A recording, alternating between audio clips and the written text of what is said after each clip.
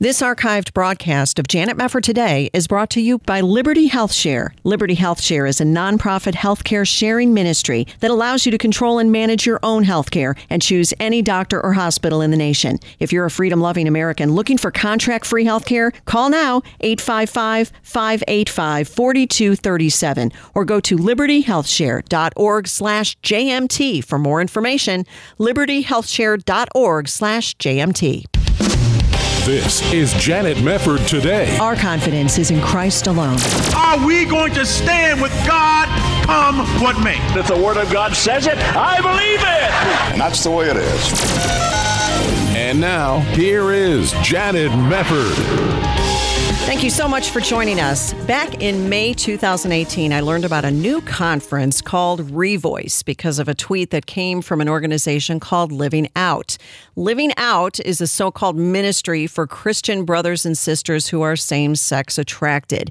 And when I saw that tweet recommending Revoice from Living Out, all my alarm bells went off, and I started devoting many hours of programming to Revoice, culminating with our counter conference on a biblical view of homosexuality called God's Voice.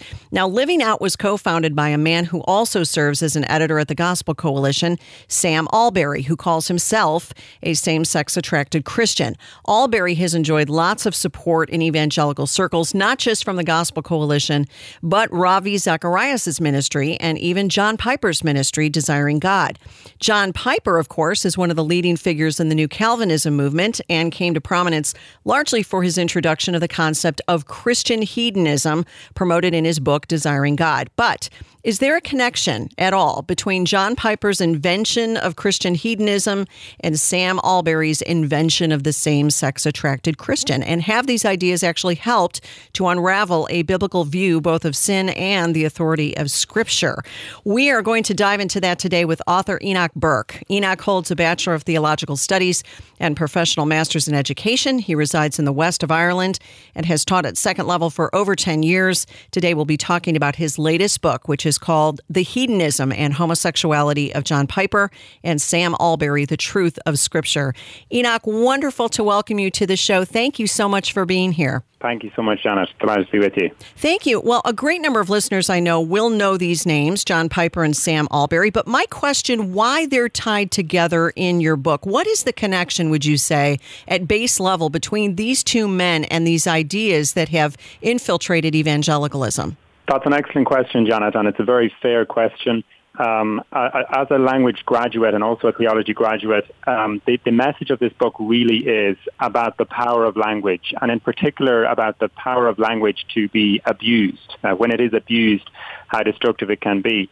As you rightly pointed out, John Piper's Christian hedonism is really, in my view, and as reasoned in this book, is an idea which is not supported and really runs directly contrary to the doctrine, the Protestant doctrine of the sufficiency of Scripture and also the authority and so on of Scripture. The term that he uses, Christian hedonism, is one that you don't find in the Bible, and it isn't something that anybody who was given a Bible would come up with by themselves. Now, John Piper wrote his book, Christian Hedonism or Desiring God, back in 1986. What a lot of people don't know is that in the last 15 or 20 years, his influence has grown astronomically. He has 1 million followers on Twitter as we speak and so on. So in the past 10 years, he had the opportunity to, if you will, endorse or promulgate a lot of other ideas through his Desiring God website platform.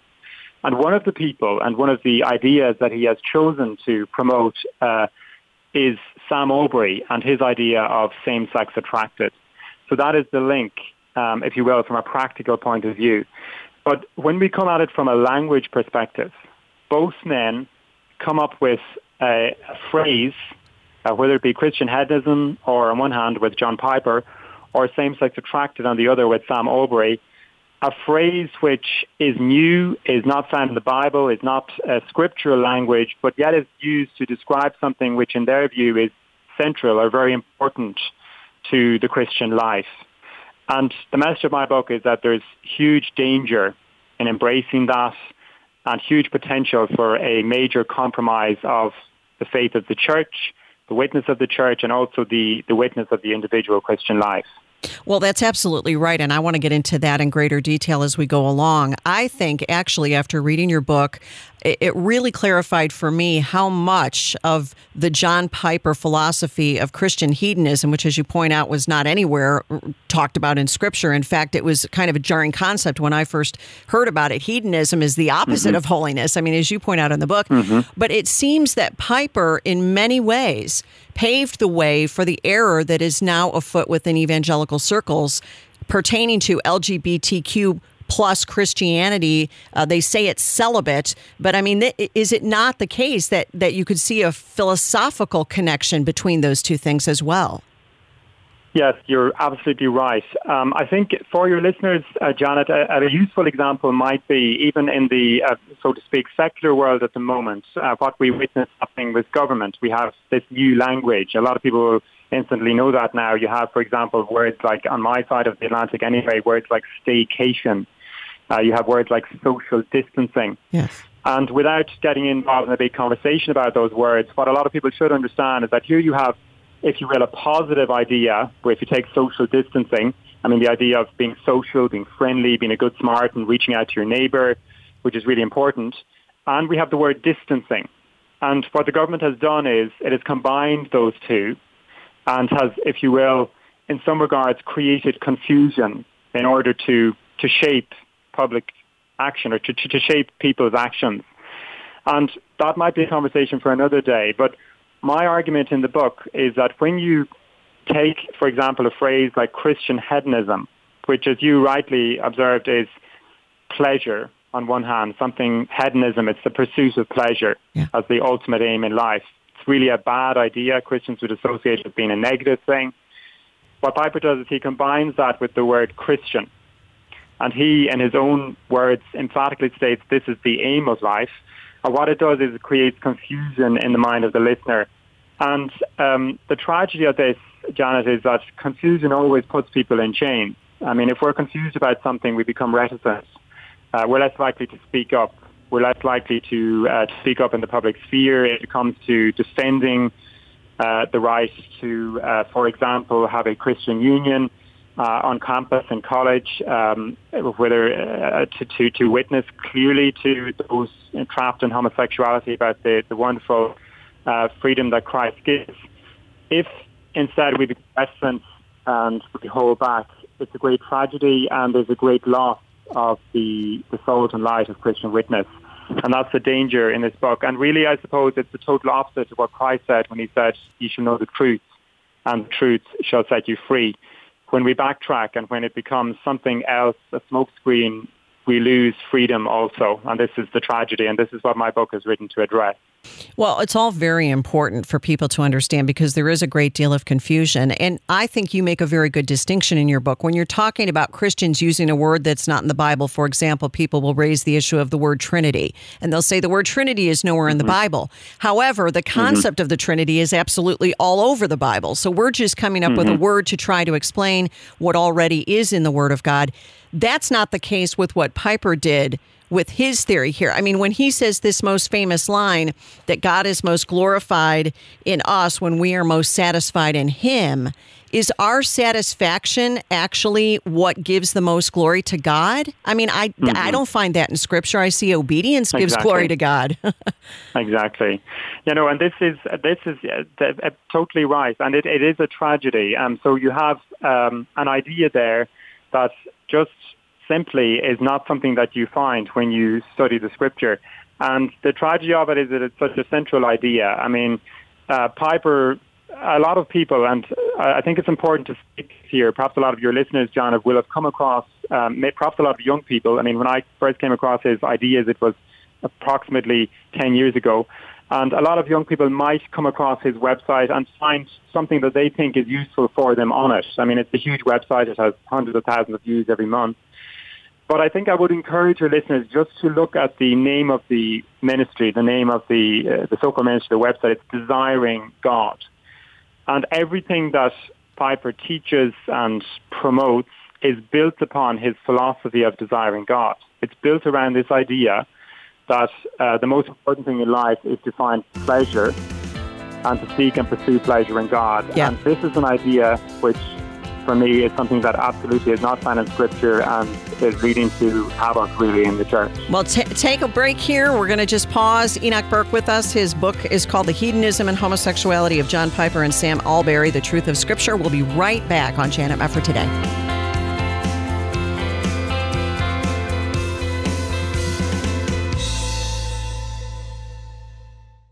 What happens when an abortion-minded woman sees her baby's heartbeat for the first time? Here's how a nurse describes the power of ultrasound. When she saw the picture of her baby on ultrasound and saw that beating heart, it was a defining moment that just broke her. And she said, I just can't allow this baby to be killed. By letting a mother hear her baby's heartbeat and see her baby in her womb, she'll choose life 80% of the time. Then we were able to share the gospel. Sometimes we were able to give out a Bible if they're open and just minister to her the scientific truth and God's love. I cannot tell you how many times a baby's life is saved through ultrasound. It's just an incredible tool. Preborn is the largest provider of free ultrasounds in the country. One ultrasound is just $28, or 5 ultrasounds are $140. Would you join Preborn in the cause for life? Call now, 855-402-BABY, 855-402-2229.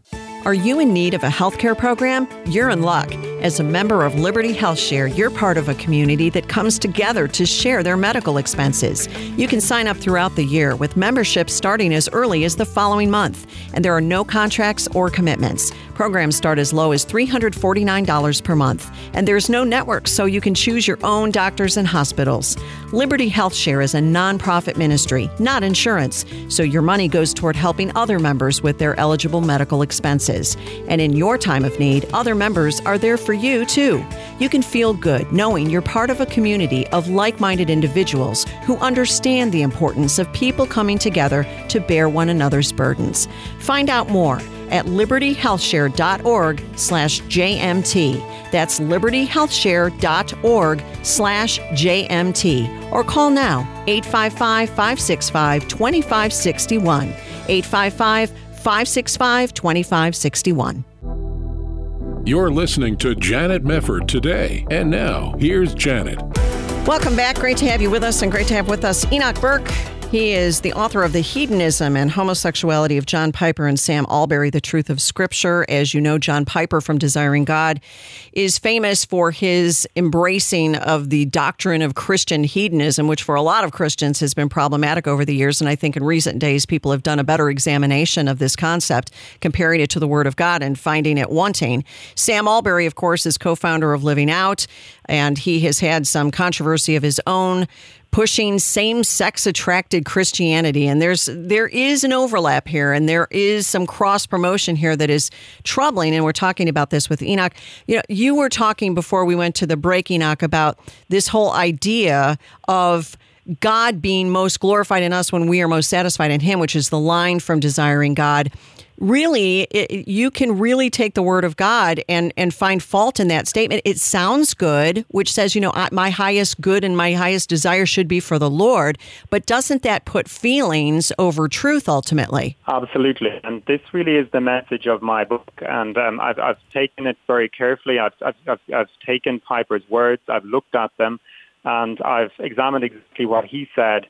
And then I've compared it to what the Scripture says. A lot of your listeners will be aware of the line from the Westminster Confession of Faith. It says the chief end of man is to glorify God and enjoy Him forever. Yes. And we know that there's nothing wrong at all with enjoying God. We know that there's nothing, emotions are a gift from God. The problem is that the chief end of man is to glorify God and enjoy Him forever. And those two things are subsumed by Piper into one idea, which is simply just to enjoy God. What Piper didn't do, and I bring this out in my book, is that even those godly men who wrote the Westminster Confession of Faith, what they did is they went on further and they said the next question was, how may we glorify God? And they said it's the Word of God. That was the answer to the question, which is contained in the Scriptures of the Old and New Testaments, is the only rule to direct us how we may glorify and enjoy Him. Right. Now, what Piper's idea, and I suppose the huge danger of Piper's idea, is that it's making a statement which might sound good, but it's unscriptural. And what it ends up doing is making emotions the authority and not the Scripture. Making your feelings, how you feel, and as we all know, our feelings go up and down, making that something that you pursue and be preoccupied with and be, as it were, introspective about, rather than the Scripture. And this is a tragedy when it comes to obedience, because as you often know, there are times when you might not feel like doing something, but you do it because you know that it's absolutely the right thing to do, and the blessing and the joy and the happiness comes as a result of that. This is something we find all throughout the Scripture, and it's a wonderful thing. But it runs totally contrary to the philosophy of John Piper. And throughout the book, I've looked at, for example, others who have examined his doctrine. I've looked at the origin of his idea of Christian hedonism, its roots in people like C.S. Lewis and Bernard Eller. Yeah. And these were men who, in and of themselves, they were forerunners. They had many of the same ideas of John Piper, but they weren't exemplary when it comes to living Christian lives and living godly lives that glorified and honored God and were a witness for Christ in the public sphere. Yeah, which is important because you point out it wasn't like C.S. Lewis, much as we enjoy a lot of his books on certain points. He was not an evangelical, and this other man that you mentioned was a self-described Christian anarchist, which doesn't seem like the best source to use when you're trying to teach people about the Bible. No, absolutely not. And I suppose that in itself, and Piper himself, and the book is really taking Piper at his word. Piper himself acknowledges these are the source of his ideas. But yeah, when you go to these men, those ideas didn't bless them, let's just put it like that. And how can they then bless the church? But I suppose looking at the other side then, what should be our authority? And the wonderful thing is it should be the Scripture. And there's the Scripture as a rule of life and as a guide for the Christian.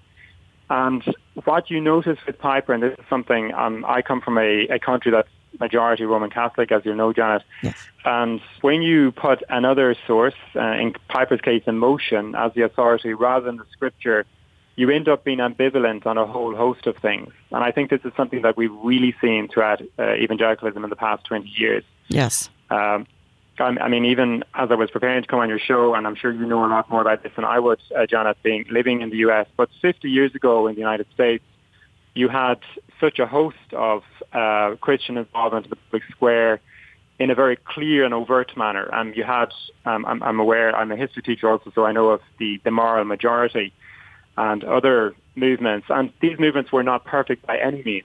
And we can all criticize and judge them now. But what was absolutely clear was they were trying to impact the culture for Christ. Yes. And what we have now at the moment is, in a way, the complete opposite of that. It's the culture with its language weaving its way into the church, and a great, as it were, downward slide, the results. Oh, yes. Is a tragedy. Oh, you've nailed it. That's exactly what we have. That's exactly what's going on in America right now. And it is a tragedy, and it's going to be getting worse if we don't hold up the Word of God as our ultimate authority and its inerrancy and the clearness of Scripture on some of these issues. And, you know, Enoch, to be fair, I'm sure there are listeners who enjoy reading John Piper's books or maybe have gone to a conference and seen him and said, he does hold to the authority of Scripture. How can you say that he's not holding to the authority of Scripture? But here's the thing that I think people will often miss. There are a lot of people out there who say they hold to the authority of Scripture, but you can't just stop there. You have to look at what they actually say and how it compares with the Bible. For example, I'm bringing out a couple of quotes that you had in the book from John Piper. He said it's unbiblical and arrogant to try to worship God for any other reason than the pleasure to be had in him. I don't know where the Bible says that. And then you quote from Passion 2020, the Passion Conference, huge conference in Atlanta. This was what John Piper said there. If the name and fame of Jesus does not become your greatest desire, you will not only waste your life, you will lose your life. Well, what he really seems to be saying there, Enoch, is that if my feelings wane, there's a great likelihood I'm not a Christian. I mean, that would drive people to despair. Mm-hmm. Absolutely. And I think that the closer you examine John Piper's teaching, the clearer it becomes that it's not the message of the Bible. I mean, it's not the traditional message, the simple message, if you want to put out the gospel of our Lord Jesus Christ. And the result of this, Janet, is, and I know firsthand because I've had contact, a lot of people have written to me and I've heard contact in other ways from people, who have said that their children, they would have been families that would have been, we'll say, conservative, evangelical or fundamentalists and so on, and their children would have embraced the ideas of John Piper and repudiated their families and turned on their mothers and their fathers and said, you don't have emotion, you're serving God out of a sense of legality and so on. And I suppose the tragedy of this is that we all know that there are times when we should have more joy and we should have more satisfaction and happiness in God. But that is no reason to change the whole basis of the Christian faith, which is what John Piper does. He hammers, as it were, on a weak point. He hammers on a guilty point, if you want to put it, of the history of Christianity. And he uses it to undermine it completely. And the ambivalence that results is really tragic. As you said, people who embrace his doctrine, and they have to embrace it as a philosophy of life. Piper's very clear about that you have to become a Christian hedonist. Yeah. What I've done in the book is I've just looked, for example, I've looked at one example, and that is Piper's position on Roman Catholicism, which, as we know, also has another authority other than the Scripture. Yeah. And Piper's ambivalence on Roman Catholicism is something that I've documented throughout the book because I suppose I have firsthand, I live amongst Roman Catholics here in Ireland, and it's very, very clear that there isn't a clarity on that issue that is associated with other great Protestant preachers and teachers and Bible preachers and teachers over the years. One example was, for example, in 2013, John Piper tweeted to his hundreds of thousands of followers that this was at the time of the deliberations for the Pope. He just said that he hoped that God would put in place a Pope most willing to reform the Catholic Church in accord with your most holy word, end quote. And there are a lot of problems with this. And again, it's the ambivalence that is the hallmark here. It appears to be acknowledging that a Pope is legitimate in some form if he's praying that God will put in place a Pope willing to reform the Catholic Church. And that's just one example. I could mention many more. There's an ambivalence, there's a familiarity, that there's almost a desire for rapprochement with Rome and with the Vatican that you just wouldn't find in somebody who really loves the Scripture and had a passion to reach Roman Catholics with the gospel of Christ. And this is just one example, like I said, but it's all across the board. When you replace the authority of the Scripture with an introspection and a preoccupation with feelings, you lose so much, and that's the tragedy, Janet. Well, right, and it is very ambiguous when you're referencing that tweet from 2013, because some people might read that tweet and say what he's really trying to say is, please bring somebody along into Roman Catholicism who will be a Luther. You know, that could be one way of interpreting it. But you're right, when he talks about God placing a pope there, then you are succumbing to the premise of Roman Catholicism, which as a Protestant evangelical, he ought to be rejecting. So that ambiguity in and of itself becomes a problem, it would seem. Yes, absolutely. And the problem is this ambiguity is a whole feature of Piper's writing on all issues Roman Catholic. And I've been fair. I've looked throughout at what Piper has said all across the board. I looked at different articles and so on. There was another article where it was even clearer. It was about the spiritual state of Roman Catholic lay people. Could they be saved if card-carrying Roman Catholics, could they be saved? And again, there was a great ambiguity, and there was an unwillingness to really say that if somebody with all their hearts believes in Roman Catholic dogma and teaching, which is contrary on justification, is very clearly contrary to the Word of God, that person is not a Christian in the biblical sense of the word. There was an unwillingness to do that, and this is a tragedy. And I suppose comparing this to people like John Calvin, who said that the papacy was a government which partly extinguished, partly suppressed the light of God's word, I mean, there's a light years difference. Hang on just a second. Enoch, we got a break. We'll be right back on Janet Mefford Today.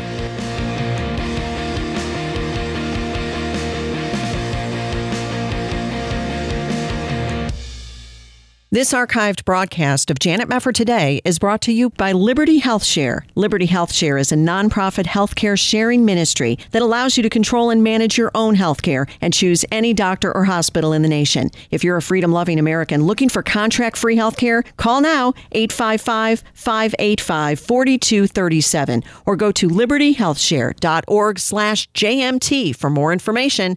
libertyhealthshare.org/JMT. This is Janet Mefford Today. And now, here's your host, Janet Mefford. Welcome back. Great to have you with us. Enoch Burke is joining us. His latest book is called The Hedonism and Homosexuality of John Piper and Sam Allberry, The Truth of Scripture. And Enoch has done a fantastic job of linking the idea of Christian hedonism that has been popularized by John Piper with the entry point here where we've seen Sam Allberry and Living Out introduce into the evangelical subculture the unbiblical, decidedly unbiblical concept of same-sex attracted Christian. Just to finish up what we were discussing, Enoch, before we had to rush to that break, you were making the point that sometimes it's not that John Piper doesn't believe in the Bible and doesn't ever say, the gospel is what it is. And I know people will object and say, well, are you saying this? Are you saying that? But when you're talking about the ambiguity, when you're talking about the fact that he doesn't isolate the issue of authority, you were referencing, for example, as you mentioned in the book, that his belief that Roman Catholics can be Christians if their true embrace, their heart embrace of Jesus is better than their mental ideas or doctrines. That's just, that's nonsense. It's clear as mud when you read that. Well, it is, absolutely, and that's a very good way of putting it, Janet. And I know other people very close to me and who have been great in instructing me in the ways of God, parents and so on, and were very helpful to me when at some stage I was quite taken with some of these ideas. And that is a very good term to use, nonsense. It is becomes so complicated and convoluted that it's even very difficult for people to grasp it. But I think what we should remember is that the import of it, the effect of it, would really be that you would lose that edge, you would lose that passion, you would lose that conviction to really try and reach Roman Catholic people with the gospel of Christ and give them that hope that they so desperately need. And growing up here in a Roman Catholic country, I know that it's perhaps easier for me to see it here in some ways, but the Roman Catholic effect on the culture, the ignorance of the Bible, the desecration of the Lord's Day, the hopelessness at death, the drunkenness and the immorality that's part and parcel of being a card-carrying Roman Catholic. This is a tragedy, and it's something that really should be taken very seriously.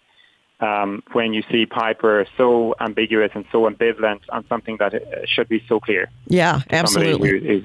Exactly. Who embraces the Scripture. You're right about that. So, Enoch, let's wind in Sam Allberry into all of this. Sam Allberry has made an appearance or two over at the Desiring God website. And as I mentioned before, he's made a lot of inroads into evangelicalism. He's an editor at the Gospel Coalition. He was with Ravi Zacharias' ministry, may still be with that. But he was famous for this book before he co-founded Living Out.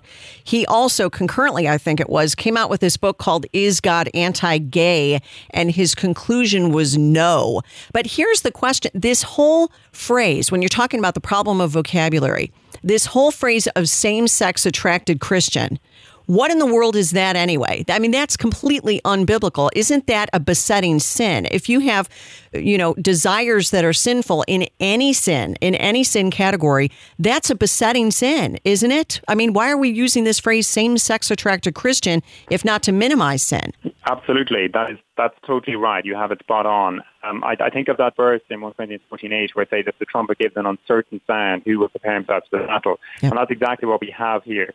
Like I said about the phrase with a social distancing or these other phrases that introduce ambiguity, we think of same sex as something that's bad, that's something that's negative, and then we have the phrase attracted. Somebody could be attracted to good food, they could be attracted to beautiful scenery, and combining these two and introducing them into the language of the church, as Allberry has done, is causing great confusion and is extremely destructive. I think just by way of introduction, maybe to some people who don't know Allberry and don't know this idea, people should know firstly that Allberry's ideas are being promoted by prominent figures within the Southern Baptist Convention. Yep. For example, his book was distributed to 8,000 attendees at the Together for the Gospel Conference in Louisville in 2014. And this idea of same-sex attraction was at the heart of his book. I'm thankful to God, Janet, for many, and particularly in your country, people back 20, 30, 40 years ago when this idea came out, who were very, very clear.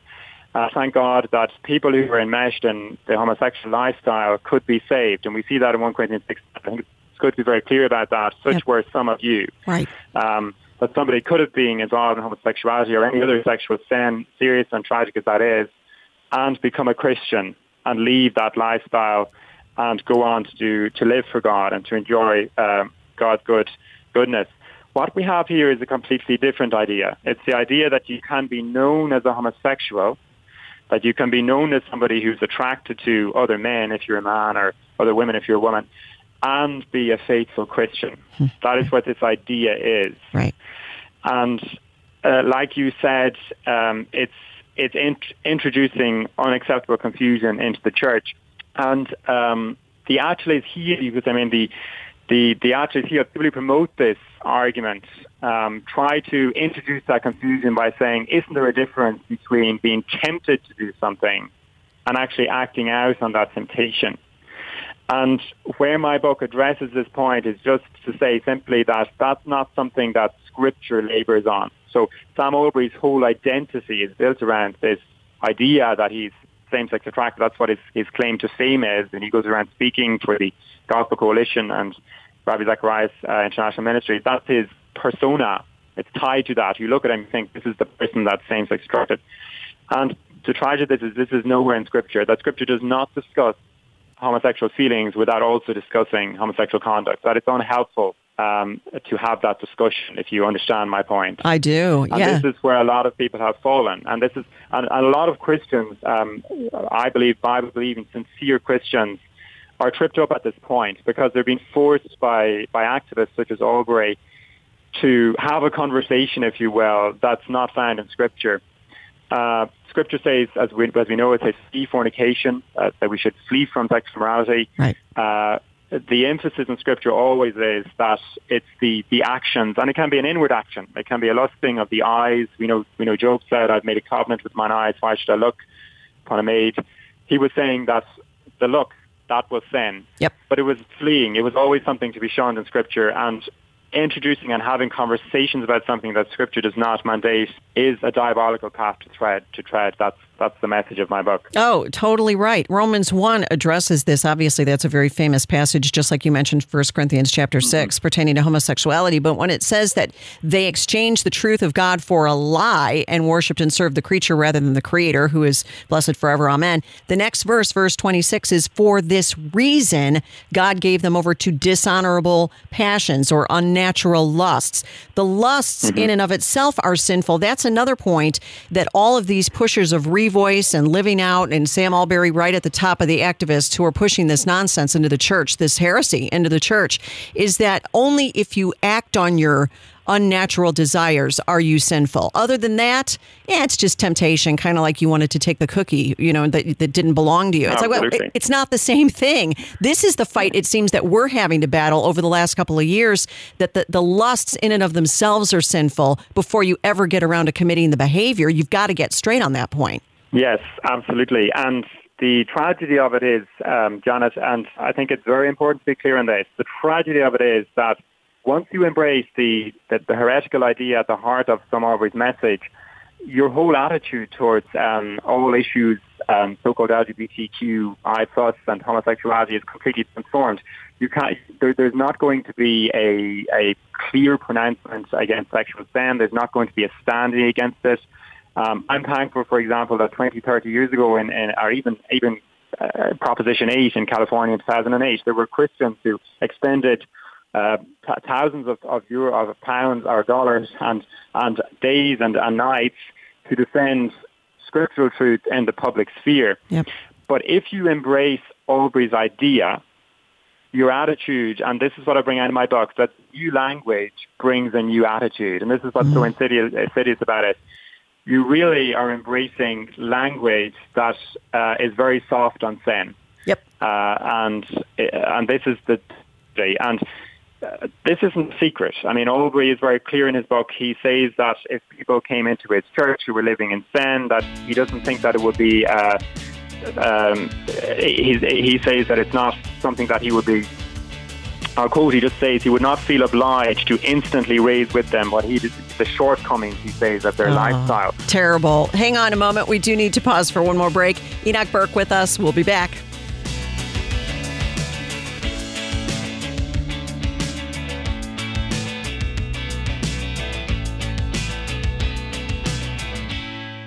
Hi, this is Kirk Cameron, and I am honored to be partnering with the Ministry of Preborn to help moms choose life. Actor Kirk Cameron supports Preborn. My 4 oldest children were adopted. That is because of caring and compassionate people who help those young mothers choose life. My wife is an adopted child, and her birth mother chose life for her. If it weren't for those caring individuals that help those young moms value the sacredness of life, I wouldn't have my wife, I wouldn't have my 4 adopted children, and the 2 natural-born children that we have wouldn't exist either. My whole family is here because of people that are involved with ministries like Preborn. Preborn funds pregnancy centers across the nation so they can offer free ultrasounds to women in crisis pregnancies.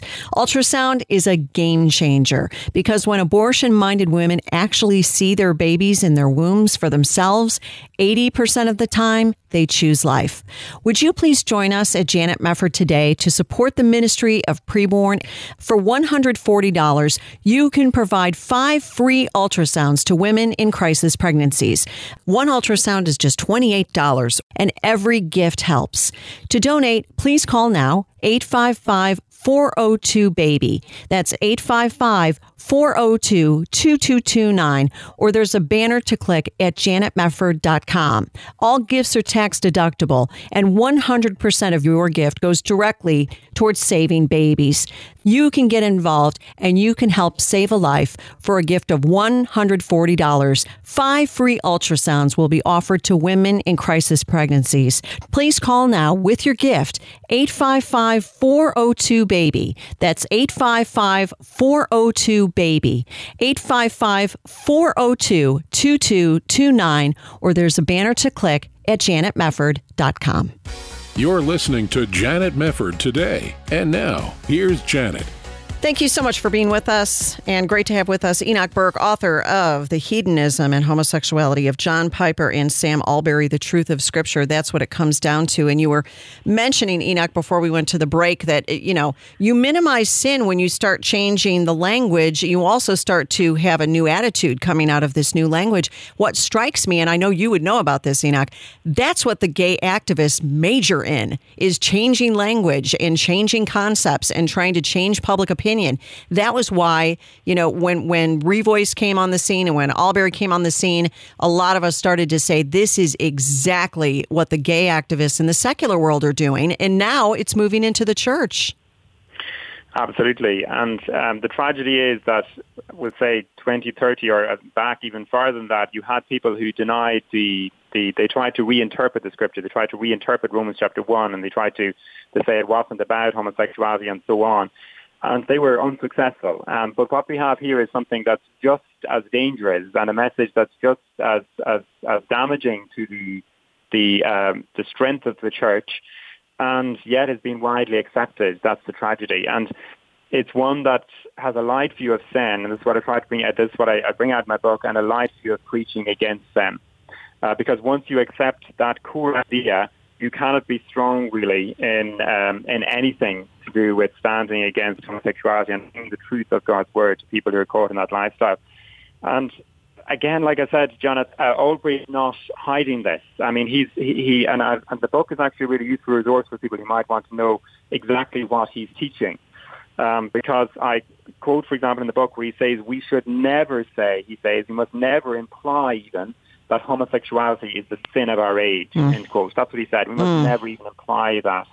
And this is tragic, number one, because when you look at the book of Jude, even the writer of Jude mentions 3 things that should warn us. And one of those is that the cities of Sodom and Gomorrah pursued homosexuality. They went after strange flesh.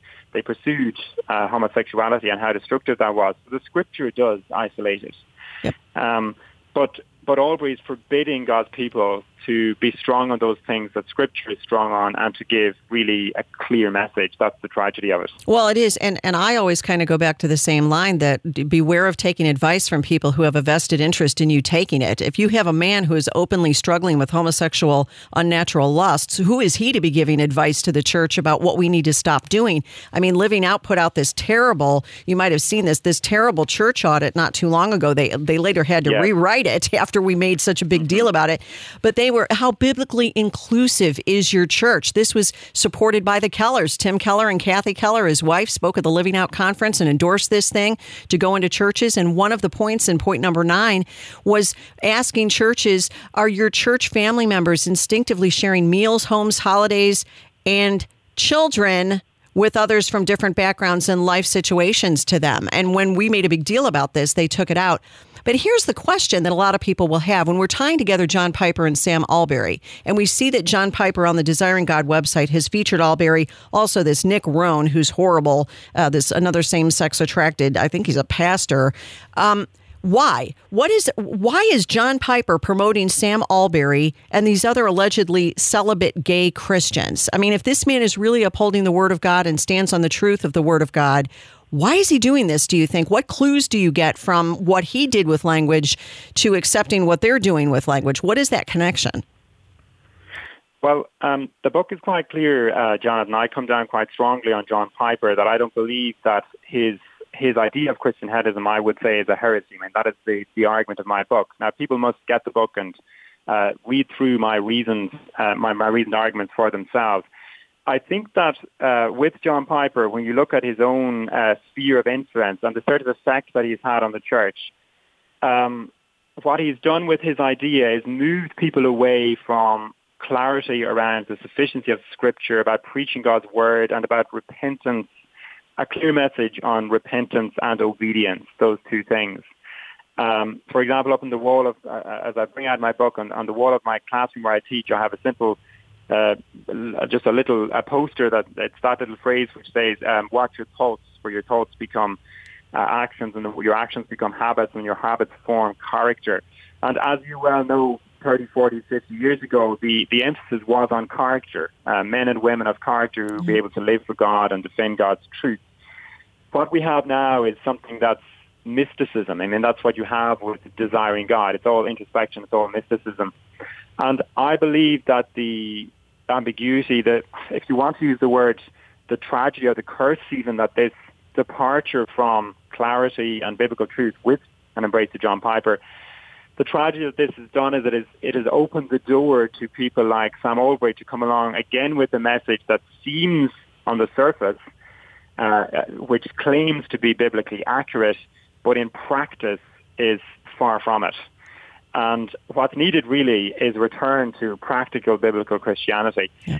And your listeners will know, John, and I really would love to say this, that we often talk about these things. I mean, we have the Revoice Conference and people give out about these things. And the reality is it does come back to ourselves. That's why the last chapter of my book, I say, taking a look at ourselves. And I talk about the curse of not knowing, the curse of not caring, and the curse of not acting. Because the reality is, it's when you take a stand personally in your own life. It's when you say, now I'm going to return to Scripture.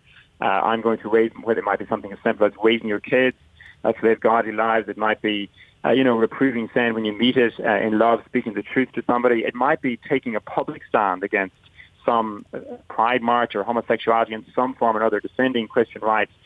It's only when you do that yourself that you're blessed. You can know all about Revoice. You can know all about Sam Allberry. What I tried to do in my book was really bring it back to the individual, and say, and there's this great section I really enjoyed researching and writing it, just about Luther. Luther started off quite unsure, you could say, in some regard, of his opposition to the Pope and of his opposition to the Council. But as he took the stand, and this is the wonderful thing, as he took the stand, he became more and more sure of his convictions. Yes. And this is wonderful, but what we have seen is a reverse of this. And we can talk about things, we can discuss things, but it would be wonderful to see people actually take those steps of conviction again, because, I mean, this is the only answer. This is the only answer to really take the great Irish quote, John Curran, I don't believe he's even a Christian, But he just said it's the common fate of the indolent to see their rights become a prey to the active. And the tragedy is we've been indolent in the church. We've been indolent on these core doctrines. And the active, and sadly the people who have been active have not been good people. They have taken our rights. And because we haven't been, he's a man who said the condition of liberty is eternal vigilance. We haven't been vigilant on spiritual things. And to see that reclaimed would be wonderful. And to see godly people rise up who would truly do that. That would be the wonderful thing. Oh, amen. Very, very important what you've just said. And I have to throw this in before we run out of time, Enoch, because I so appreciated your mentioning regarding John Piper, how disgraceful it was that he would not come back after promoting Mark Driscoll and actually repudiate the man for what he did. Of course, people will know my involvement with Mark Driscoll because I confronted him with his plagiarism and kind of got that whole ball rolling. But that was despicable to me. So even in the celebrity culture of evangelicalism, you have celebrities covering for other celebrities, and then you have evangelicals, laymen, not wanting to say anything because they like their celebrities. That's a lot of the problem, too. We need to put the Bible over celebrity. If we could solve that problem by the grace of God, we could solve an awful lot of things, I think. Absolutely. And doesn't it come back, Jana, to the local church, and it comes back to the family? And these were all things that were so important once, and they have slipped. People educating their children, as I was, and I'm thankful for it, in the fear of God, given a Christian education. These are all wonderful things. At the local church, respect for the pastor, and truly loving God's word and knowing it and studying it. These are all things that need to be revived, and they've all demised under the celebrity culture of these men. And that's why, the message of the book, the title of the book, even the hedonism and homosexuality of John Piper Smartbury, the truth of Scripture. It's a Scripture that we need to get back to know it, to love it, and to be able to teach it and preach it like we ought. That is the solution on an individual level, and that's what we hope to see. Well, that's right. And I have to say, it's just a beautifully written book, and it's a beautifully thought through book. You have such a good way of making your arguments and laying out all the evidence for what you're saying, Enoch. And I think it's such an important book for where we are right now, not only where you are, but where we are, because by the grace of God, we need the Lord to intervene in his own church and a lot of our denominations right now to return us to the Word of God, and exposing what is wrong and what is false and is put up against the Word of God in terms of vain philosophies and even heresies is an important duty of the Christian, and I'm glad that Enoch Burke has done this. Again, the name of the book, The Hedonism and Homosexuality of John Piper and Sam Allberry, The Truth of Scripture. So well done, Enoch, and it was a delight to have you here. Thank you so much for joining us and for your faithfulness to the Lord. Thank you so much, Janet. God bless you in your ministry. Thank you.